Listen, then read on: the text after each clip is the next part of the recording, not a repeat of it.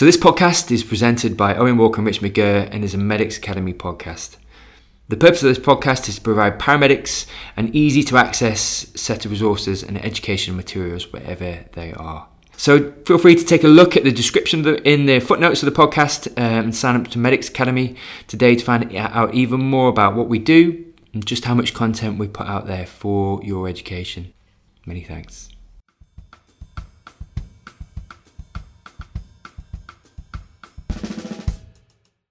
Welcome to the Pre-Hospital Care Podcast with me, Owen Walker, and my colleague, friend, and what else are you? Confidant. Yeah. Hi guys, Rich McGurr here. Welcome along. And in this episode, we're going to be talking about the pros and cons of intubation, of paramedic intubation in the pre-hospital care environment. So, without further ado, I will kick off, if that's okay. And what we wanted to tackle initially was quite interestingly, a couple of months ago, the consensus statement came out from the College of Paramedics, and it was the consensus statement around intubation and whether it was advantageous or not to patients. And so this was made up from a variety of national well-known figures, so paramedic consultants to professors in pre-hospital care, and from some well-known paramedic-led establishments within the university spheres. And so they came up with a summary and conclusion for the consensus statement around paramedic practice and paramedic intubation. So it'd just be interesting just to dig into that and just have a quick chat and see what we find. So Rich, what in your mind, what are the take-homes from the consensus statement that you can think of? Because I've got a few take-homes, but I just want to... Yeah, this. First of all, I think this is just a hugely contentious issue. See, this gets paramedics really fired up. Yeah. Really fired up. But part of me understands why. Yeah. Part of me doesn't. I think it's important for us to understand that it is just a skill. Yeah. It isn't what makes paramedics, and it's perhaps become to define what a paramedic is. And a paramedic is someone that intubates a patient, because actually there's very few other medical professionals that will do that and can do that. But actually that isn't what a paramedic is. We're much more than that as a profession.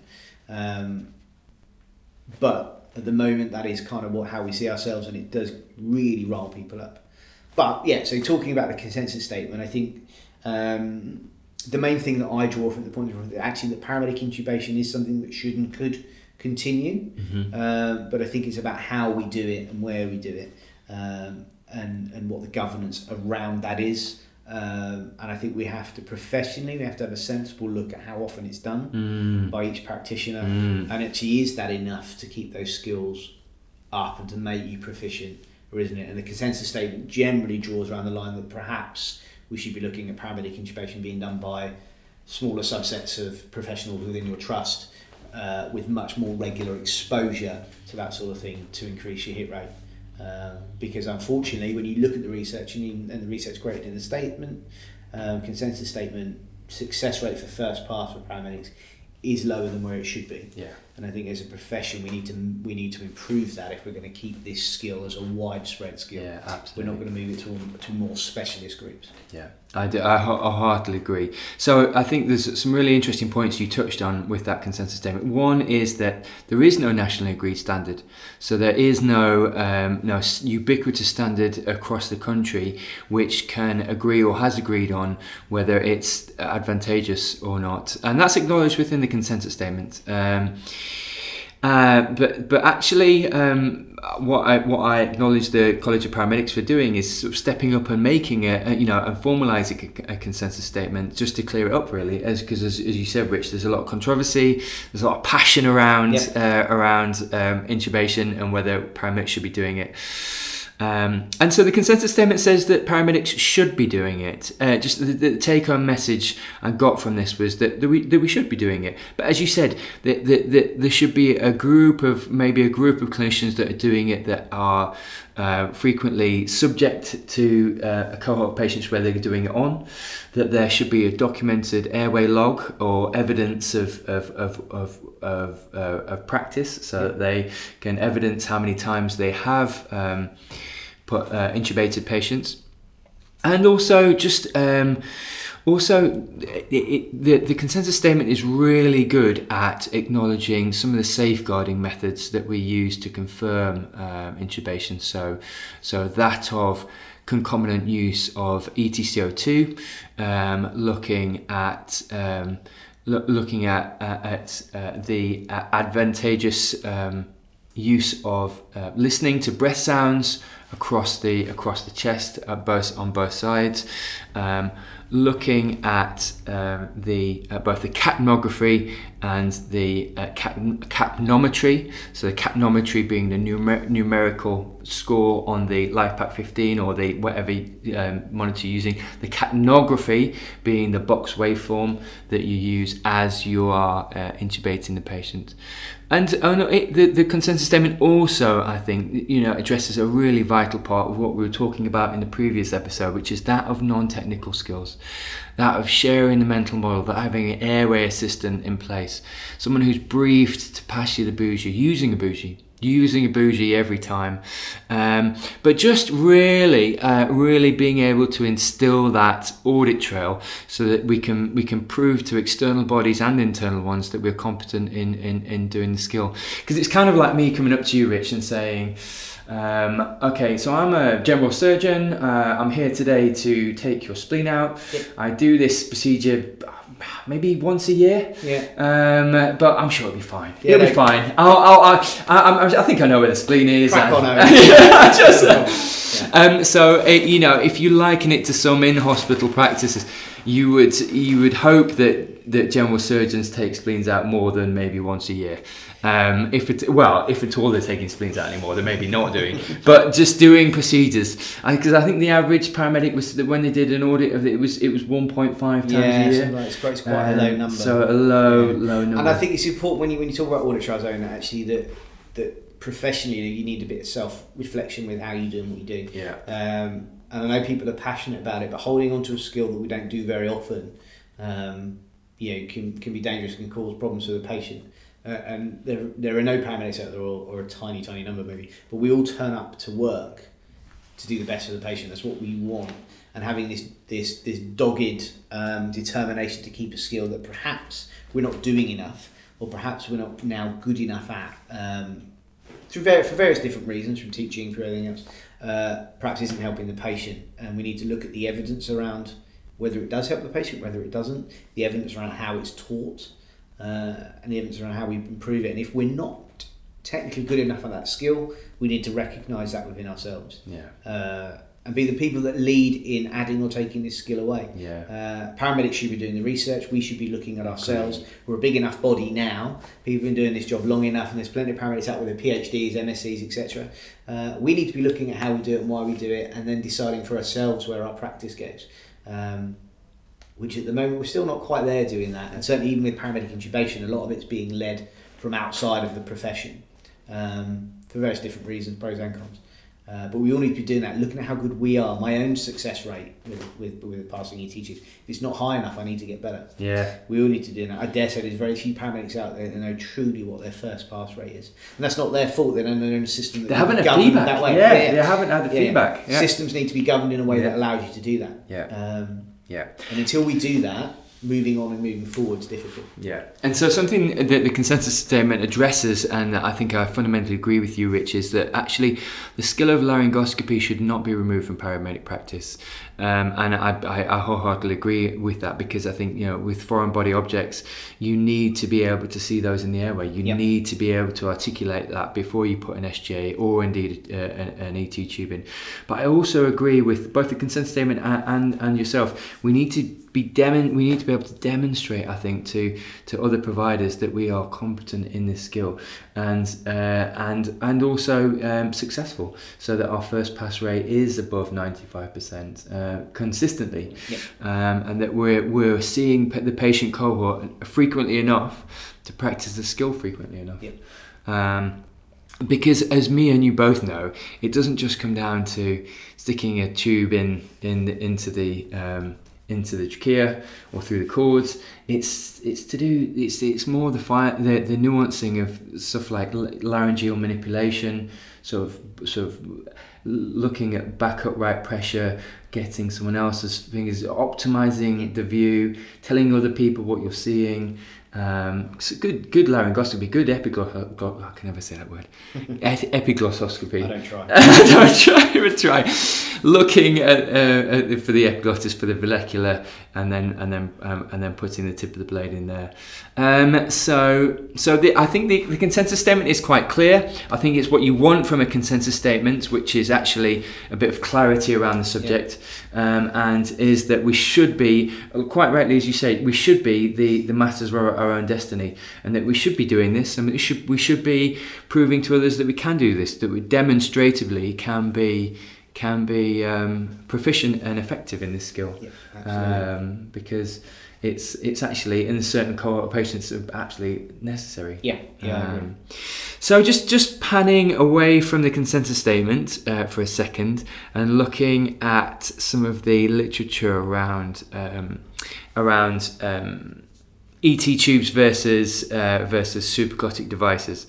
Now, of course, there's the big trial, which the results are still out on, which is the Airways 2 trial. So we know they've published the methodology for the Airways 2 trial, and I believe there was randomization of paramedics that could intubate and would turn up and intubate certain cohorts, such as the cardiac arrest patients, and then they went in with another cohort. I think it's 4 ambulance services they used.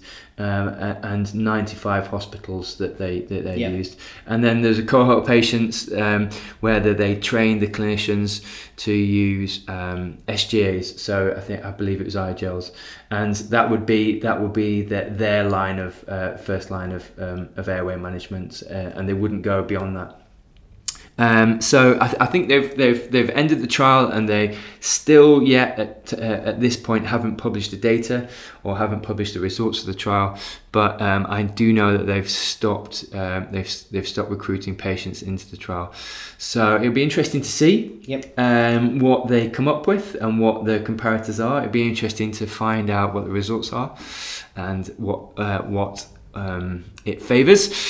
But there has been quite a lot of empirical literature on this subject. So we had a paper in 2018 in Emergency Medicine Australasia, or EMA, which was influence of pre-hospital airway management on the neurological outcome in patients transferred to a heart attack centre following an out-of-hospital cardiac arrest.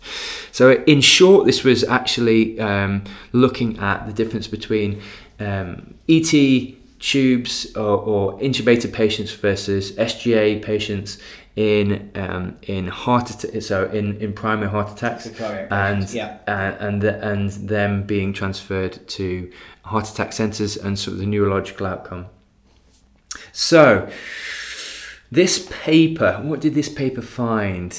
So this paper found that there was no difference in outcome. So from tracheal tubes versus supraglottic airways, there was no difference in neurological outcome. Now, the neurological outcome was actually measured in, let's have a look. So it was CPC. So CPC is cerebral performance, the cerebral performance criteria 1 and 2. So instead of the Rankin score, they went for CPC.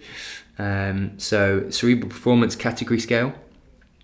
And I believe cerebral performance, the cerebral performance category 1 and 2 is the best. So that's a favourable neurological outcome, or a good neurological outcome.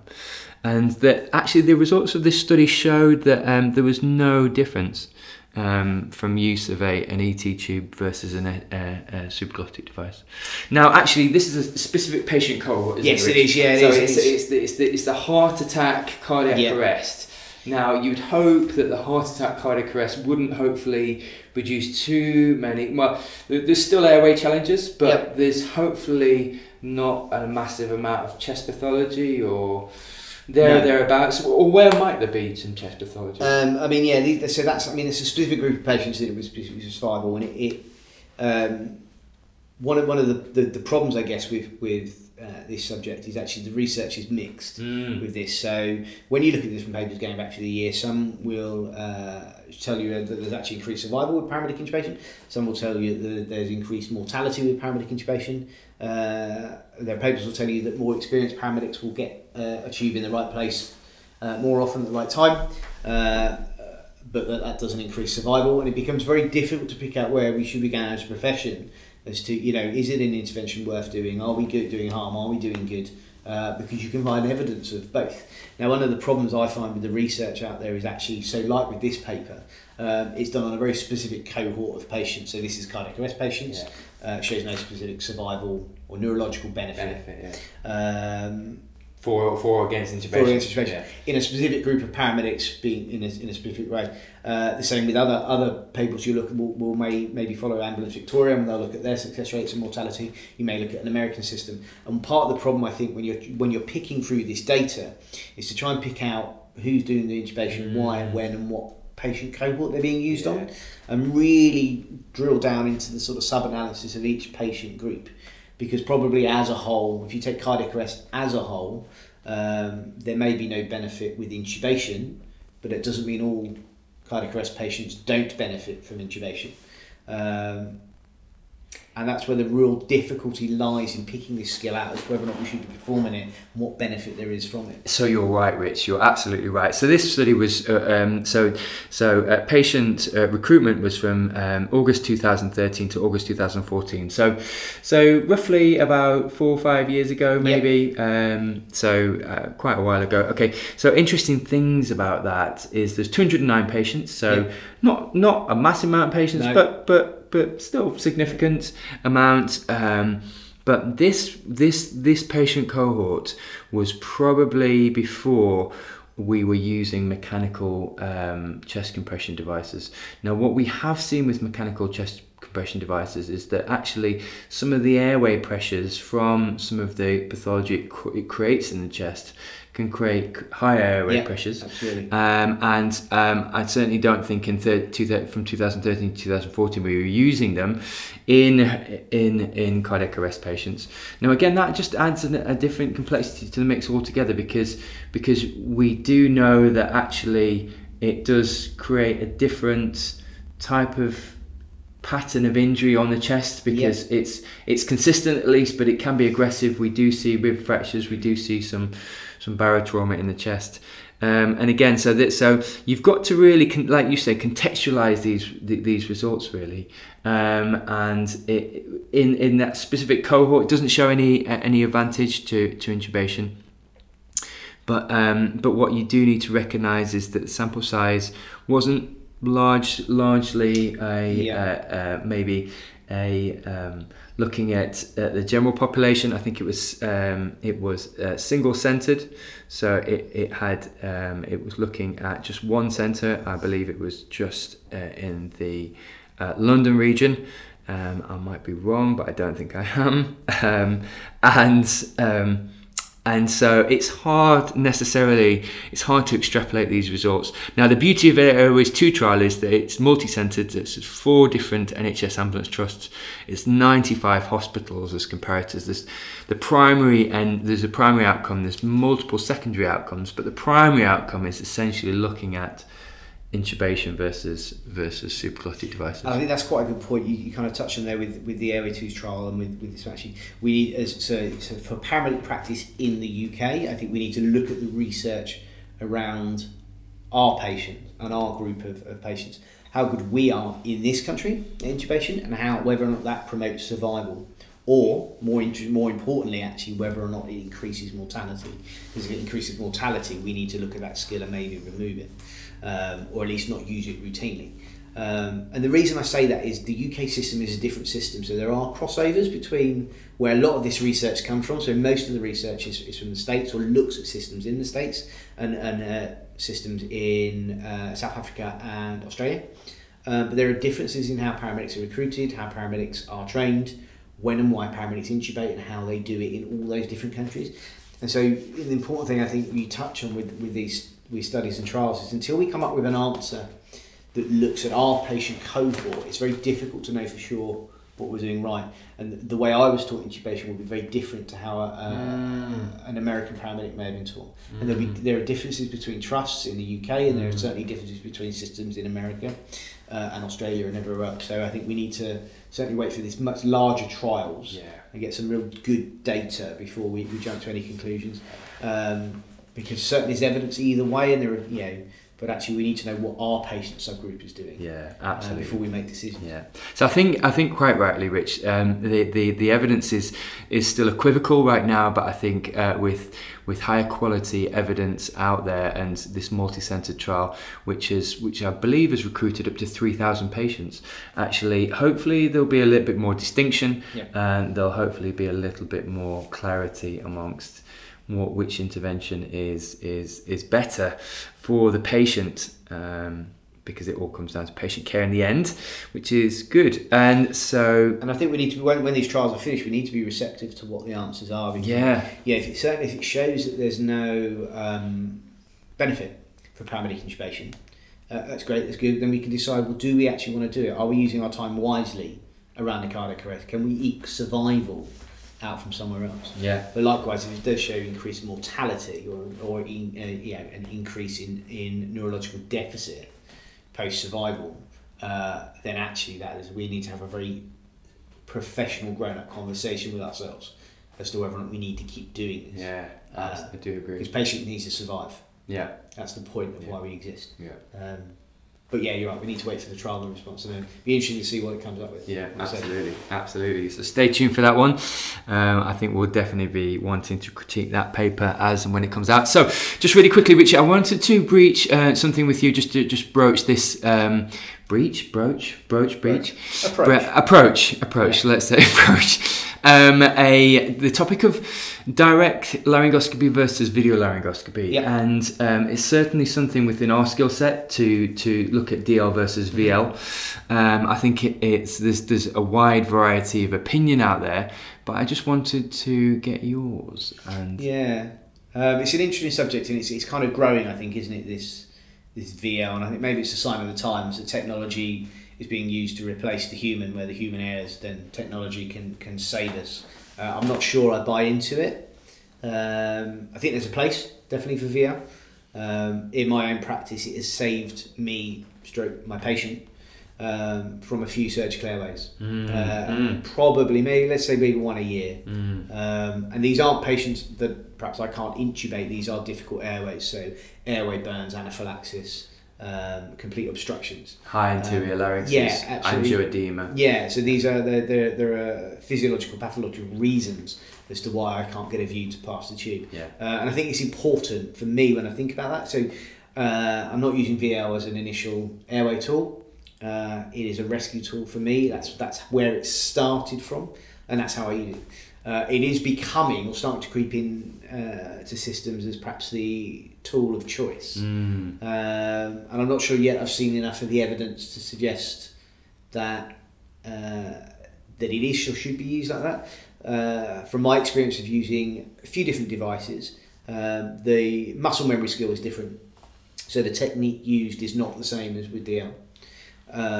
So if you're just going to pick a device up and think that that's going to save you and get you a grade 1 or grade 2 view when you had a grade 4, it isn't. It's not going to do that. Like anything, it takes time and it takes practice to use it correctly and use it well. Having said that, one of the benefits is that you've got the screen. So you've got an ability to remote view. You've got an ability for a second practitioner to look on a remote screen even bigger behind you. You've got the ability to be coached from outside of the airway. So all those things are good. All those things help if you're struggling. And it helps to perhaps decrease your bandwidth, because actually you don't need to talk through what you're seeing. People can see what you're seeing, which is all great. If you're having a problem passing the tube, it can be managed by two of you rather than one. I think there is some evidence out there, perhaps, that video laryngoscopy has a better first pass rate, but that's provided paramedics have, or the people using, clinicians using it, have a period of time embedded in with using the technology. From what I've seen from the papers where people have just picked it up and used it, it's actually got a worse rate than DL, because paramedics are trained a certain way.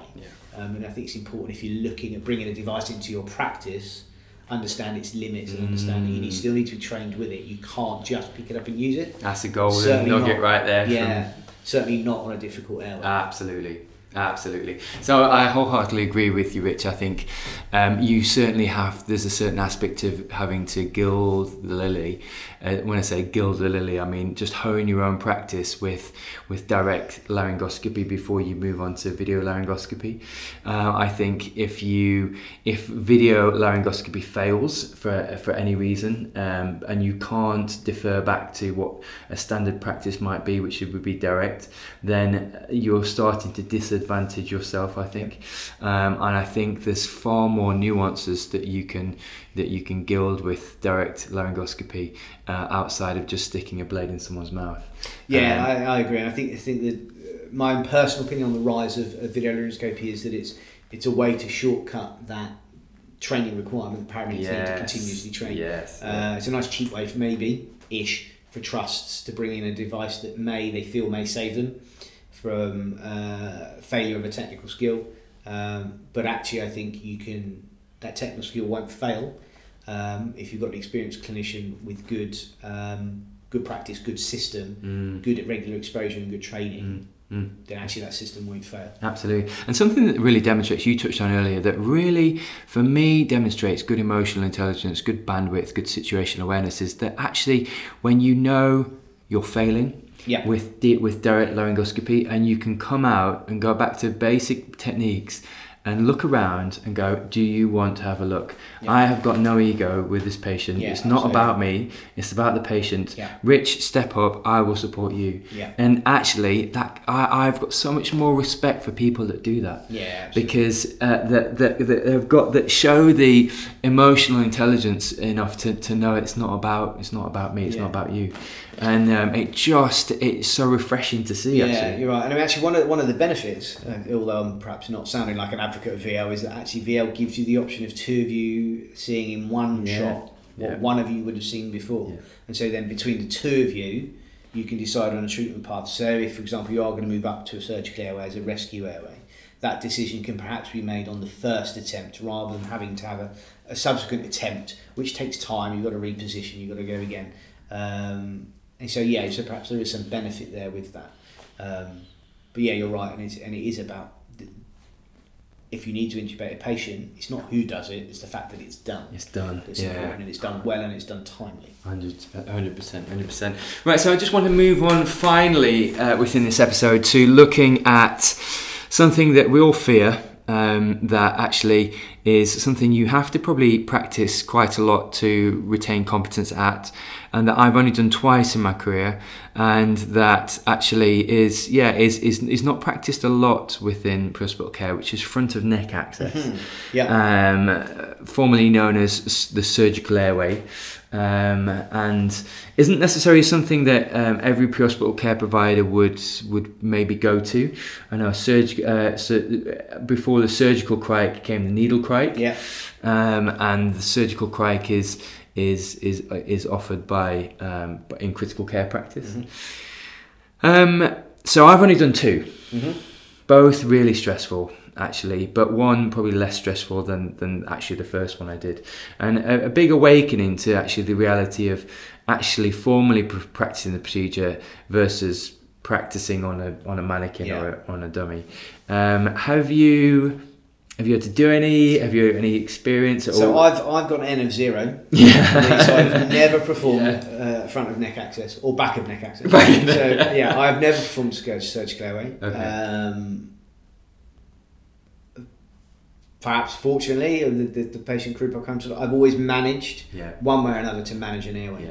I've come very, very close on a couple of occasions.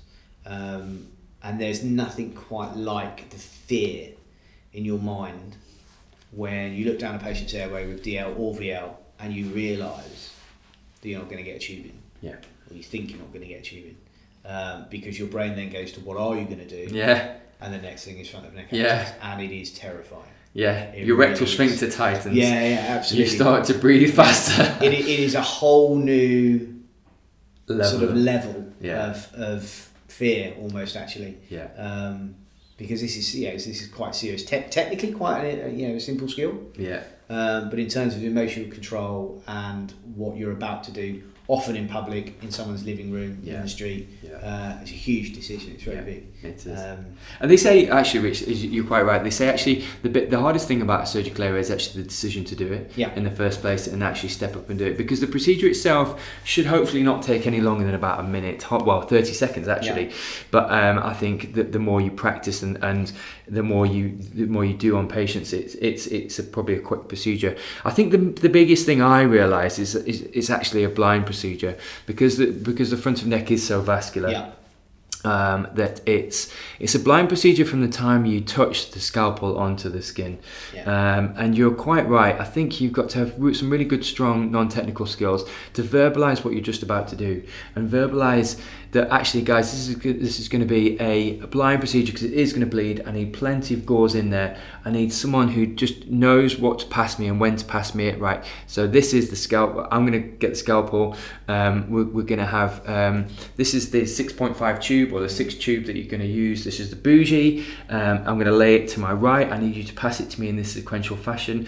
These are the tracheal dilators, and this is how they work because they're sometimes quite counterintuitive. And just really quickly run through with someone or have someone who's quite well versed in it, because once you're there and you make that hole in the airway and you breach the trachea, nothing comes out of that hole until you've got a tube in there. And it does just bleed and bleed, and so you really need to be just be confident in your own practice, and just make sure that someone else knows exactly what you're doing, because if you don't share that mental model, I think you get quite a few surprise looks when you are going into the front of neck. And I think it's important. It's termed as a rescue airway. But it isn't the easy option airway. No, it isn't the easy option. No, it's very much a hard, difficult decision. It isn't something you'll do a lot. Even for people that tackle difficult airways quite a lot, as we do, it isn't something you'll do a lot. Or it shouldn't be something you do. No, indeed. If you're doing 5 a week, you're not a specialist. There's something wrong. So it isn't the easy option, and I think. When you can look on YouTube and you look at things, and there's kits out there that tell you that this can happen and that can happen, and actually what you need to be very mindful of with paramedics that are sort of autonomous in their own practice nowadays, and they may be working abroad, or they may be working in systems that are less well governed, or they're creating their own system. There's no replacement for training, and there's no replacement for the psychology of understanding a skill. Absolutely. Kits will never replace that.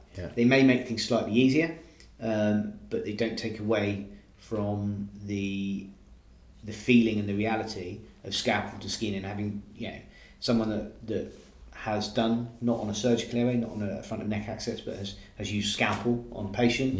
For paramedics, in the way we train, that's a whole new frontier. And it's not to be underestimated. Absolutely. So they teach, with patients with big bull necks, with a large amount of subcutaneous fat around the neck, to do a vertical incision first, so you can articulate the landmarks. Now, that word that you need to be mindful of there, I believe, is articulate, because you can't see the landmarks, because when you put scalpel to skin, that bleeds so much that you can't see the landmarks. You have to feel them. So the only reason you're introducing a vertical incision prior to a lateral incision, which would be breaching the trachea through the cricothyroid membrane, would be to feel the landmark, not see it, because it bleeds copiously. And so just people need to be mindful that vertical incision is not to see a thing. You're just feeling. If you can't feel the cricothyroid membrane, that's when you would feel it. But absolutely, and you've got to make sure, like you said, you've exhausted all your other options, and the team are all on board with what you're doing, and actually you could do it quite quickly, and then, but we'll also recognise that actually it is quite a task fixated procedure, and you're not going to be able to orchestrate scene leadership or management whilst you're doing that. So what I might say if I'm just about to do a surgical airway on a patient is, Rich, could you just run the scene, just run everything else while I'm just going to be task focused for a second. Guys, we're just about to do a surgical airway on this patient. This is the kit, it's here, you're briefed, I'm briefed, I've got someone who's assisting me, it's over to you, and then I'll crack on with that. I think one of the things psychologically to think about is, and it's certainly what I've kept in the back of my mind when I've sort of approached these patients and thought this may be where I'm going, is actually there's no evidence base to suggest that the paramedic front of neck access creates survivors, and these patients are very, very much last ditch attempt at eking some survival out. That doesn't mean that you can just be a cowboy about it and not worry about what you're doing. But it's important to understand where these patients are when you undertake that skill. They're likely to have been in arrest for a while. Prognosis is likely to be poor, and you're giving them every chance you can, but that chance may be slim at that point. It's important to understand that. Yeah, it is, absolutely. But likewise, it's all important to understand that you may well be doing it early in their pathology, and you have to manage that airway afterwards. Yeah. And it isn't as simple to manage as an ET tube would be, as an oral airway. These patients may well need sedation. They could be ketamine or midazolam sedation. They may need paralysis. It certainly isn't something that if your scope of management doesn't allow you to care for them afterwards, you shouldn't be doing it before. Absolutely. So we're going to leave it there. We're just going to give you, what we're going to do, we're going to give you 3 golden tips for managing airways. So I think the first golden tip that I would give would be really hone down on your non-technical skills. Share that mental model early. Let the rest of the team know what you're about to do and what you've done, and also what's working and what's not working. And if you are providing laryngoscopy for the patient, tell the people around you what you can and can't see, because you are the only one with visuals when you're doing DL. So you really need to share that mental model early. So that's my number one golden top tip of the episode. Rich, have you got? I think my tip for paramedic intubation particularly is to set yourself up to succeed. So look at the patient first, get your position right. So have you got enough space? Can you do a kit dump? Get a kit dump done. Don't just drag stuff out of a bag as and when you need it. Get prepared for it. Create the space you need to do the skill well. Do it once and do it quickly because you prepared well. If you dive into it too early, you'll set yourself up to fail. Yeah, I think that's brilliant. I think it's absolutely brilliant. And just finally, like we said before, a fundamental principle that we all sort of live and die by is doing the basics well, doing the essentials well, and optimizing essential adjuncts. So optimizing the NP and the OP. Do the silo technique, but just do it well. Measure the adjuncts out well, place them well, and optimize that airway. It may, like Rich said, get you out of hot water and mean you don't have to do advanced procedures. Absolutely. What it does is buy your patient time. So it allows you to oxygenate and ventilate the patient well enough to give you time to prepare for the next step. If you don't do that, you're always catching the patient up, you rush, you fail. So on that golden note, we're going to leave you there. Thanks for listening and tuning in, and we'll see you next time on the Pre-Hospital Care Podcast. It's bye from me. And it's bye from me. Thanks for listening, guys.